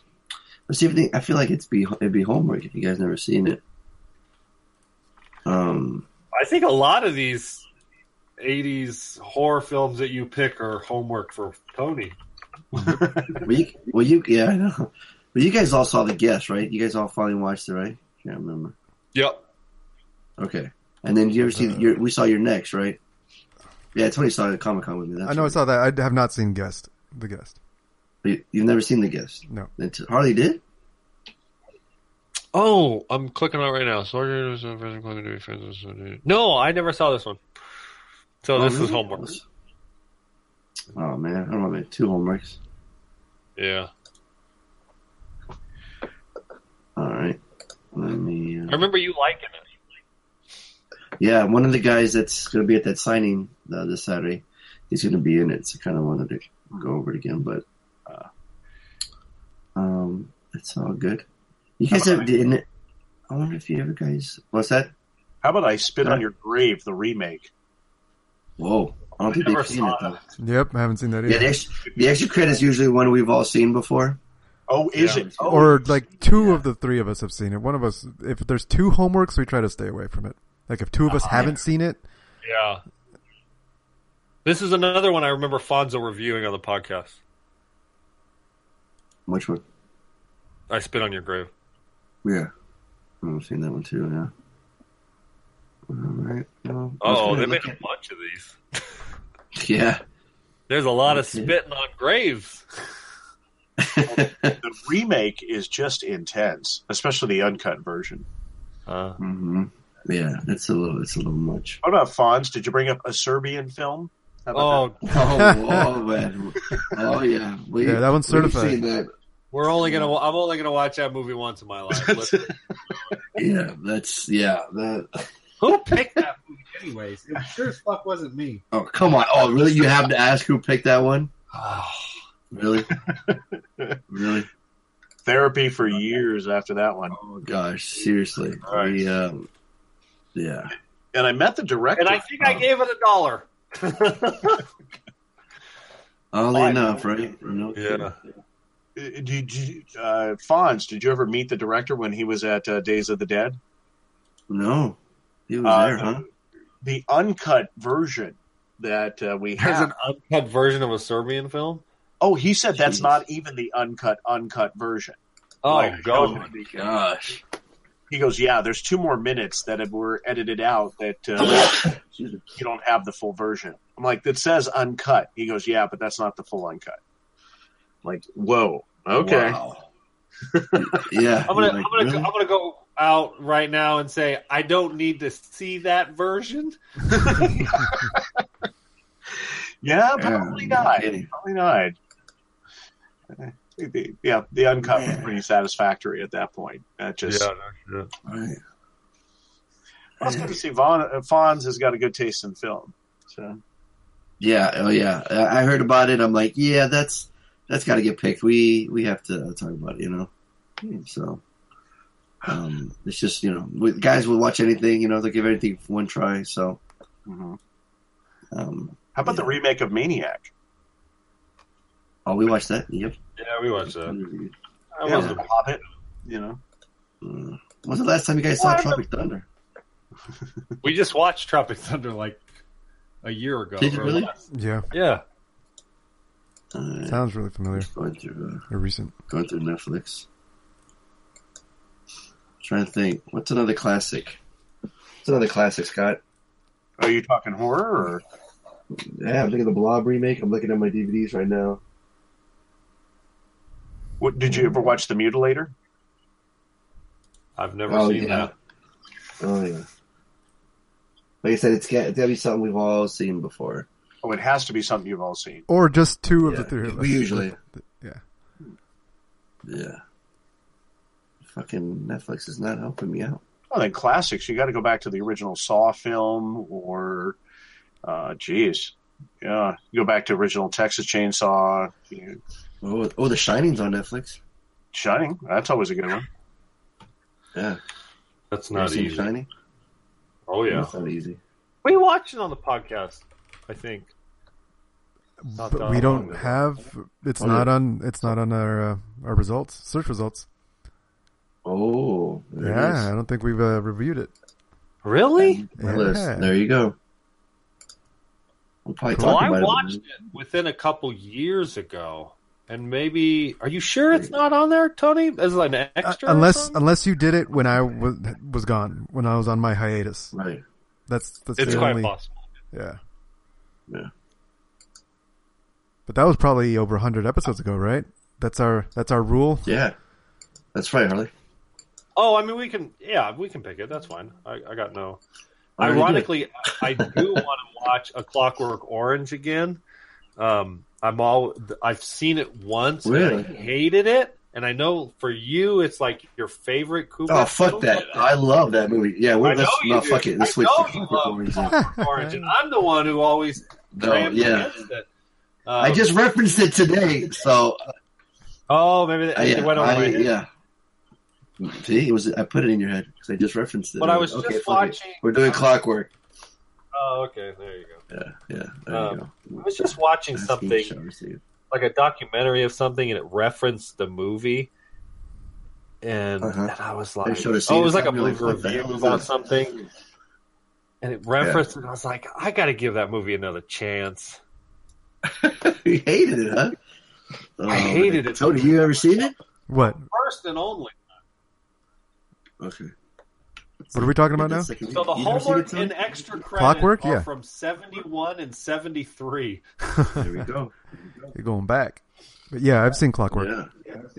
All right, cool. So there we go. So how was your guys' weekends? What'd you guys do? So I was, I guess, Scott? Mm-hmm. Sure. Yeah. What'd you do this weekend, Scott? Oh, geez. Besides that premiere of The Dark Room, and then after the fact, hung out and had drinks over at Wolfgang Puck's. Not such a bad. Fancy. Well, you know, fancy. It happened to be close by to the theater. You know, you got to do what you got to do. Yeah. But yeah, no, it was good. It's, you know, that drive up to LA is not the most entertaining. Oh man. I told about that weekend you did where you went 3 times, Friday, Saturday, and Sunday. Oh my, yeah. Because I went out Friday, saw the premiere of All Through the House, and they were giving away hedge clippers.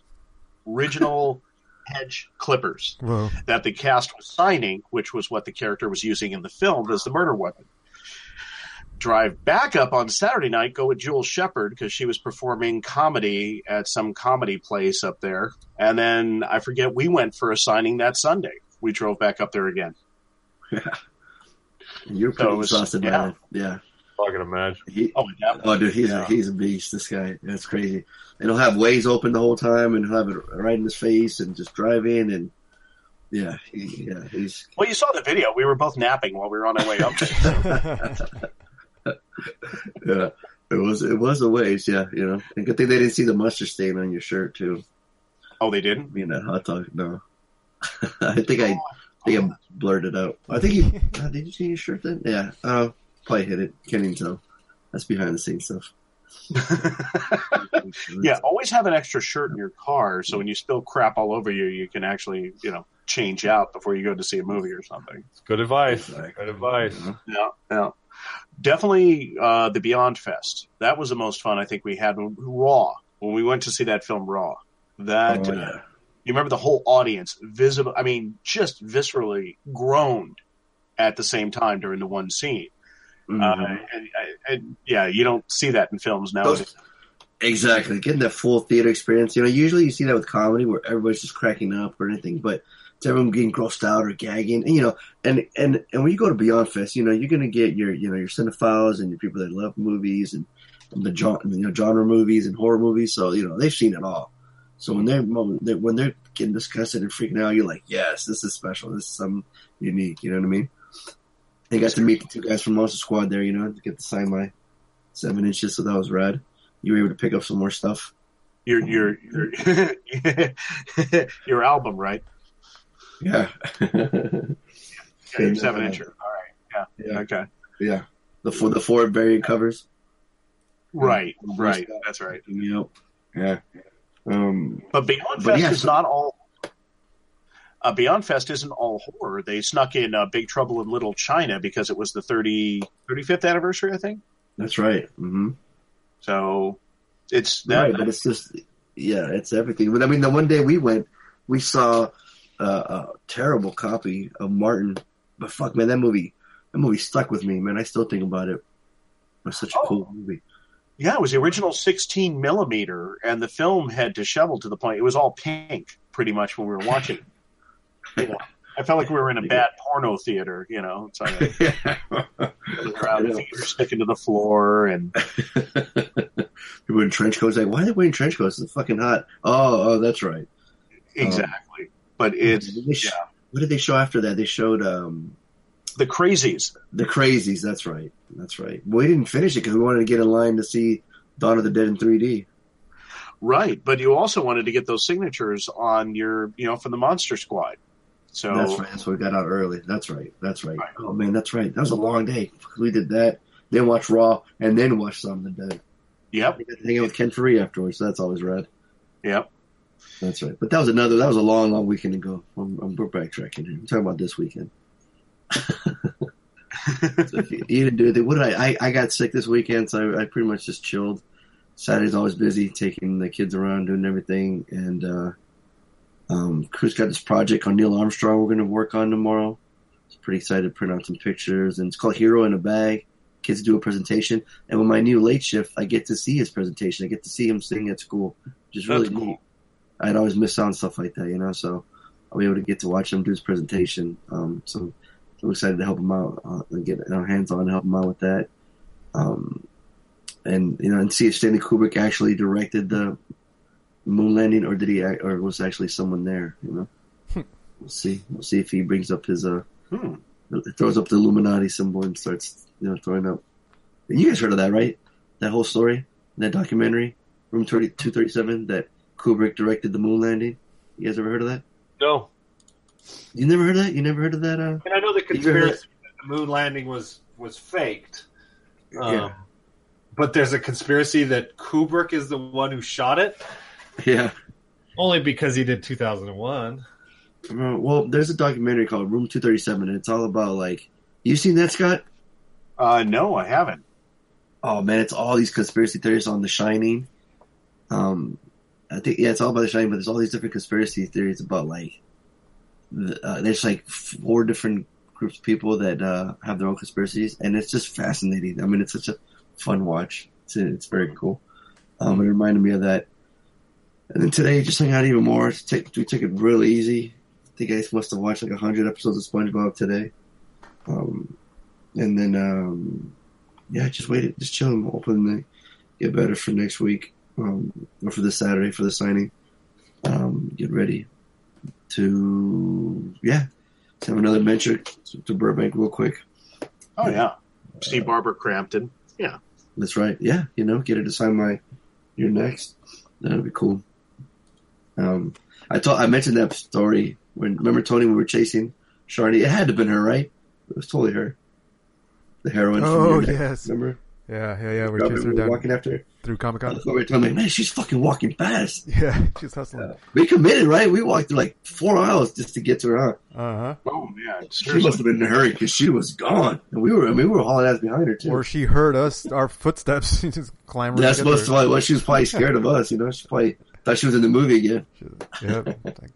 Because Scott, he has one of his masks signed by her. Cool. Yeah, from Your Next, the one of the wolf. The wolf is hanging up on the wall. Yeah, I got the sheep and the wolf. Oh, I wonder if I should bring that too. I should, huh? Yes, you should. Yeah. If you guys, you were talking about unique to the movie. Fonz, you were talking about classics. One came to mind, Scanners. I was thinking about. Yeah, it is one of those cult classics that even I'm kind of familiar with. It was. I know the gif of the heads blowing up. No, I'm thinking of that other movie. I think it's something else. Yeah. Yeah, Scan It. No, I've never seen it. I haven't seen it either. Yeah. You haven't seen Scanners? No. Oh, yeah, that's definitely worth it. That's a homework, maybe. That's a homework. Yep. Yeah, Tony's going to write it down so you don't have to think of it next week. Yep, so I don't have to think next week. See, I knew it. Lazy motherfucker. What'd you do, Tony, this weekend? How about Videodrome? We thought we saw that. That's another one of that on Netflix. I never. Yeah, Cronenberg. He's interesting. Yeah, we saw Crash and we were like, whoa. I can't recommend Crash. Yeah, I thought you liked it. Tony liked it, I think. I'm pretty sure we talked about it. Oh, it was an extra credit, or an extra. Sorry, it was an extra. On episode 56, back in March 20th of 2011, someone talked for 7 minutes and 53 seconds on Videodrome. Wow. Yep. Huh. Wow. But we haven't all reviewed it. Wow, that's pretty good. You were able to pull that out there. Oh yeah, Tony's connected to the Matrix. I'm always plugged in. Pull anything out. You need anything? Yeah, he's plugged in. Yeah, that's a classic alone, Videodrome. Yeah. Deborah Harry? I mean, come on. That's, Mm-hmm. Yeah. Can't beat that. Good stuff, yeah. What'd you guys do, Tony, Harley? We finally got some good weather. I went for a bicycle ride today with a buddy of mine. Took the dogs out. When you say good weather up where? Where do you live? Because Scott doesn't know where you live. Oh, I'm in far NorCal. So I'm basically on the Oregon border. I'm up in the mountains. Oh, wow. So, yeah, I did, finally broke the old mountain bike out for the first time in months, and me and my buddy Mike did a little 7-mile ride along the lake. Took some pictures at the river and took the dogs for a run, so that was good. Chris got screwed. She's actually supposed to be in San Diego right now. Uh-huh. She's supposed to be down there for work, and she left this morning about 9 o'clock to Medford, which is the closest reasonably sized airport. It's about an hour and a half north, and it is in Oregon. I've flown out of Medford. It's a pretty small airport, and she was going to fly from Medford to San Francisco, which is about an hour long flight, and then from San Fran to San Diego.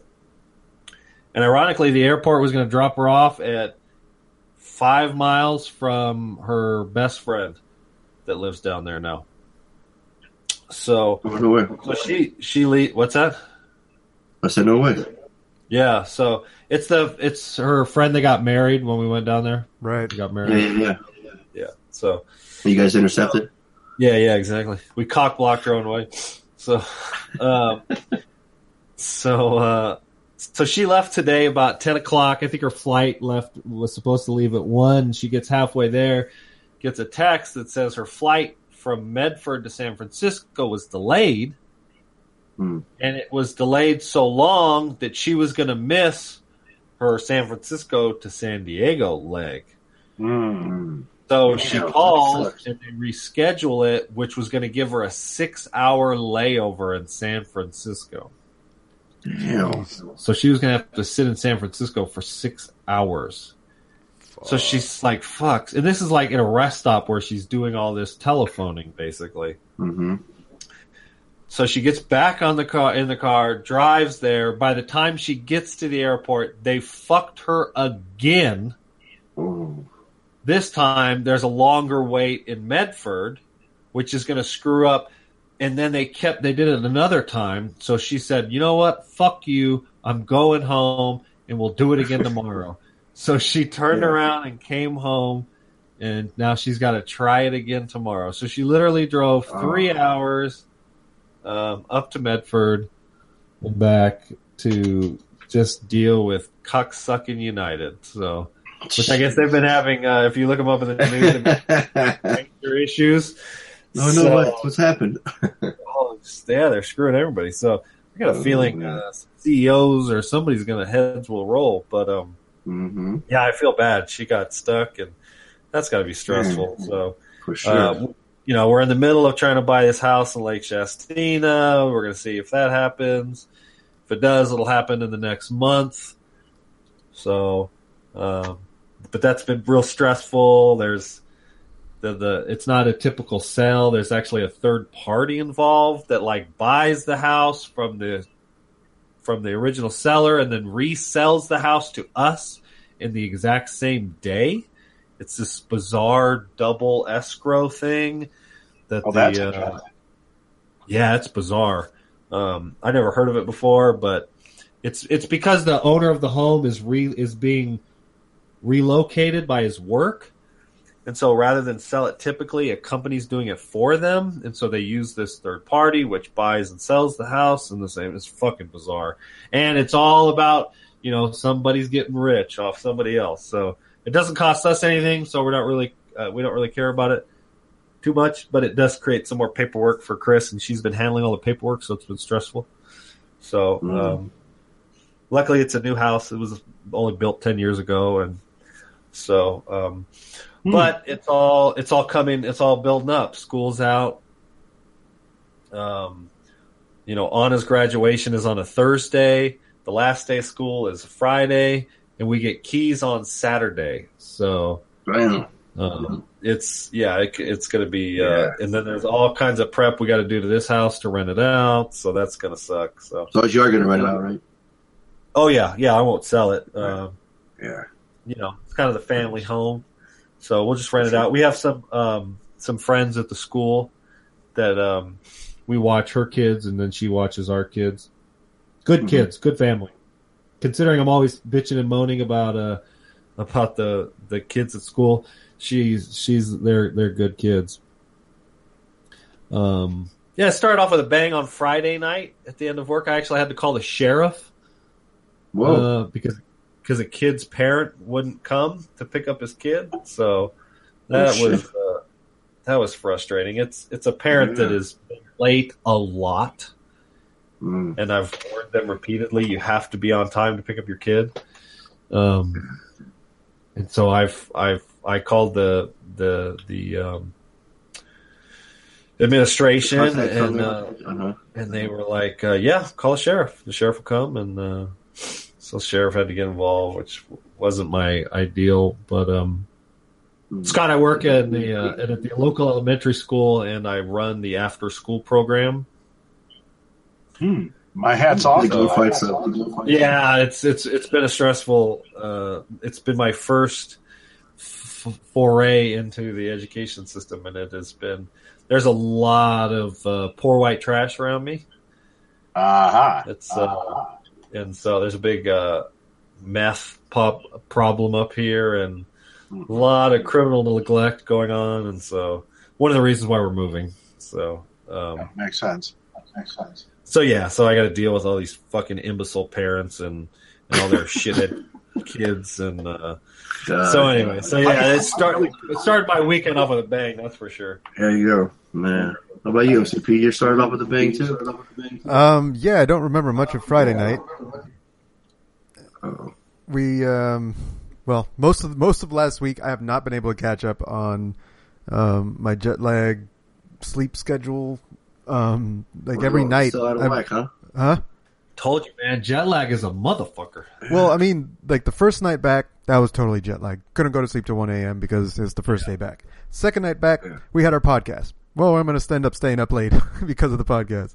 Yeah, the next night, I couldn't sleep till 1 a.m.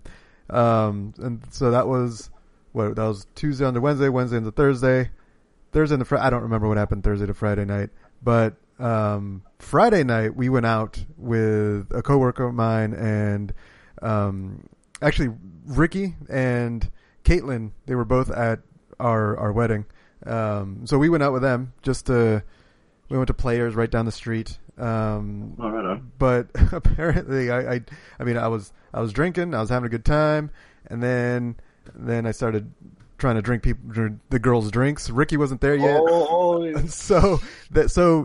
and Lane knows how to handle it, so she just takes my drink and puts it down, and then we talk a little bit for like 2 minutes, and then I go to take a sip again, and she's like, nope, takes my drink and puts it down, and apparently I was like the whole child. I'm total child. But the whole time I'm like sitting down and then standing up and sitting down and standing up, and just like fidgeting. Oh my God. And at one point I went to the bathroom and the bouncer came over and was like, "Do you guys know that guy?" No. And Lainey was like, "Yeah, that's my husband."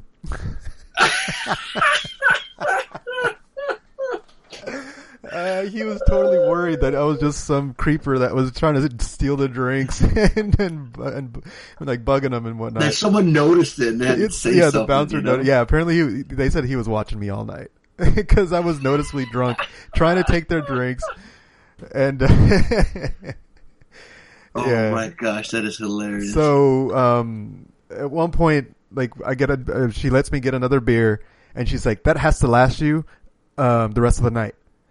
And apparently I played along. I said, okay. And so I was just sipping it. Like I nursed it properly. At that point, Ricky, came over. We ended up relocating outside because he had his dog with him. So I was playing with the dog and so there was enough distraction that I wasn't trying to steal everybody's drink. And so God's like, what is wrong with this guy? Yeah, no, that's just what I do. I think, I'm pretty sure it's after 5 drinks worth, I will start trying to drink people's drinks. And it's not that, like, it's just like, hey, look, there's a drink. It's not that I think it's someone's drink and I'm trying to steal their drink. It's like, oh, look, there's a drink right there. Except that one time when I totally poured Harley's drink into my cup. That was pretty deliberate. Yeah. He's so upset about that. You know that, right? Oh, I'm sure. You owe me a drink, motherfucker. I got it. It's saved. I have a drink mixed. Harley, I was gonna ask you. I forgot. I don't know if your kids are in it, but the latest rage now is this fidget spinners. Have you seen these? Yes, they've already shown up at the fucking school, and I've already had to take them away. Thank you. Next. I should have known. Okay. No, the biggest one now. All these little bastards want me to 3D print them fidget spinners. Oh yeah. See, can you? Sure. I need the bearings. I need the right. I have to measure the bearings. Have you seen these, Tony? Oh, of course. I almost bought a fidget. I bought the very first fidget cube that was on Kickstarter. That kind of started this whole trend for the fidget, toys. But a fidget spinner, I've been waiting for those to kind of like settle down so I can get one that I really want. Well, ironically, for the last 3 months, Rubik's cubes have been all the rage. I've had a Rubik's cube forever at my desk, and I fidget with it, And when because I bought the fidget cube when it came in, because you can't drink alcohol at work. So I did exactly, but I didn't like the fidget cube because I was so used to fidgeting with the Rubik's cube. Like it's like a different feel. And I got used to it so much that I was like, I didn't even like the fidget cube anymore. Funny. Yeah. So I'm picturing like Harley, you're in class or you're whatever, and they're just fucking spinning them on their fingers. Oh, I say put it away. Put it away. If I see it again, I'm taking it away. But the thing with the Rubik's cubes is there's like 50 different versions of it. They go by the number. So the Rubik's cube that we all know is a 3x3, but they have 4x4s, 8x8s, 10x10s. They have pyramid Rubik's cubes. They have like hexagonal Rubik's cubes. Those have been around for a while. That's not new. No, but it's all the rage at my school. Oh, it's new that it's cool to take them to school. Yes, that's what it is. But it's not cool to take them at school because Mr. Martin here is sick and fucking tired of them. Well, nobody wants to play with you and your fucking pogs, all right? Get over it. It's not coming back, Harley. Give up on the pogs. They're not coming back. Are you kidding me? I have all the slammers and the stackers, and I need more. I need to get my collection on. You do not. They still sell them on Amazon. I just looked up pogs. Oh my gosh! $14.99. I'm sure you could get an entire collection on 102. Yeah, 102 piece. Wow. Yes, that's right. Eight sets. 1,000 miscellaneous type pod. No capping game slammers. Man, that's crazy. I mean, it's literally stamps of cardboard. Yeah, exactly. Well, I think that's it. I think that's going to conclude episode 355 of the Bad Boys Podcast. We just randomly ranted on all things movies. I want to thank my buddy Scott for joining us tonight. Thank you so much for joining us. Hope you had fun. Completely. Thank you so much for the invite. Oh man, it's always so fun when you find someone that like really enjoys a movie and they can express themselves really well and talk about it. So the fact that you had just watched Prestige, I mean, it was just perfect timing. So like I said, I wanted to get you on the podcast for forever now. So it just worked out perfectly, and I love that. So again, thanks for joining us. I guess, if you haven't already liked us on Facebook, please do so. Follow us on Twitter. We're on everywhere. We're on iTunes. If you haven't reviewed us on iTunes, please do so. Really appreciate it. Look out for my next YouTube video with me and my buddy Scott here, Savage Scott. We'll be checking out that Beyond the Gate signing. And oh yeah, that's gonna be a nice time this weekend. That should be fun. Yeah, go in and come right back. just your style. That's it. Boy, fun to stay right together. Harley, our voice will die together. MCP, Bad Boys for Life.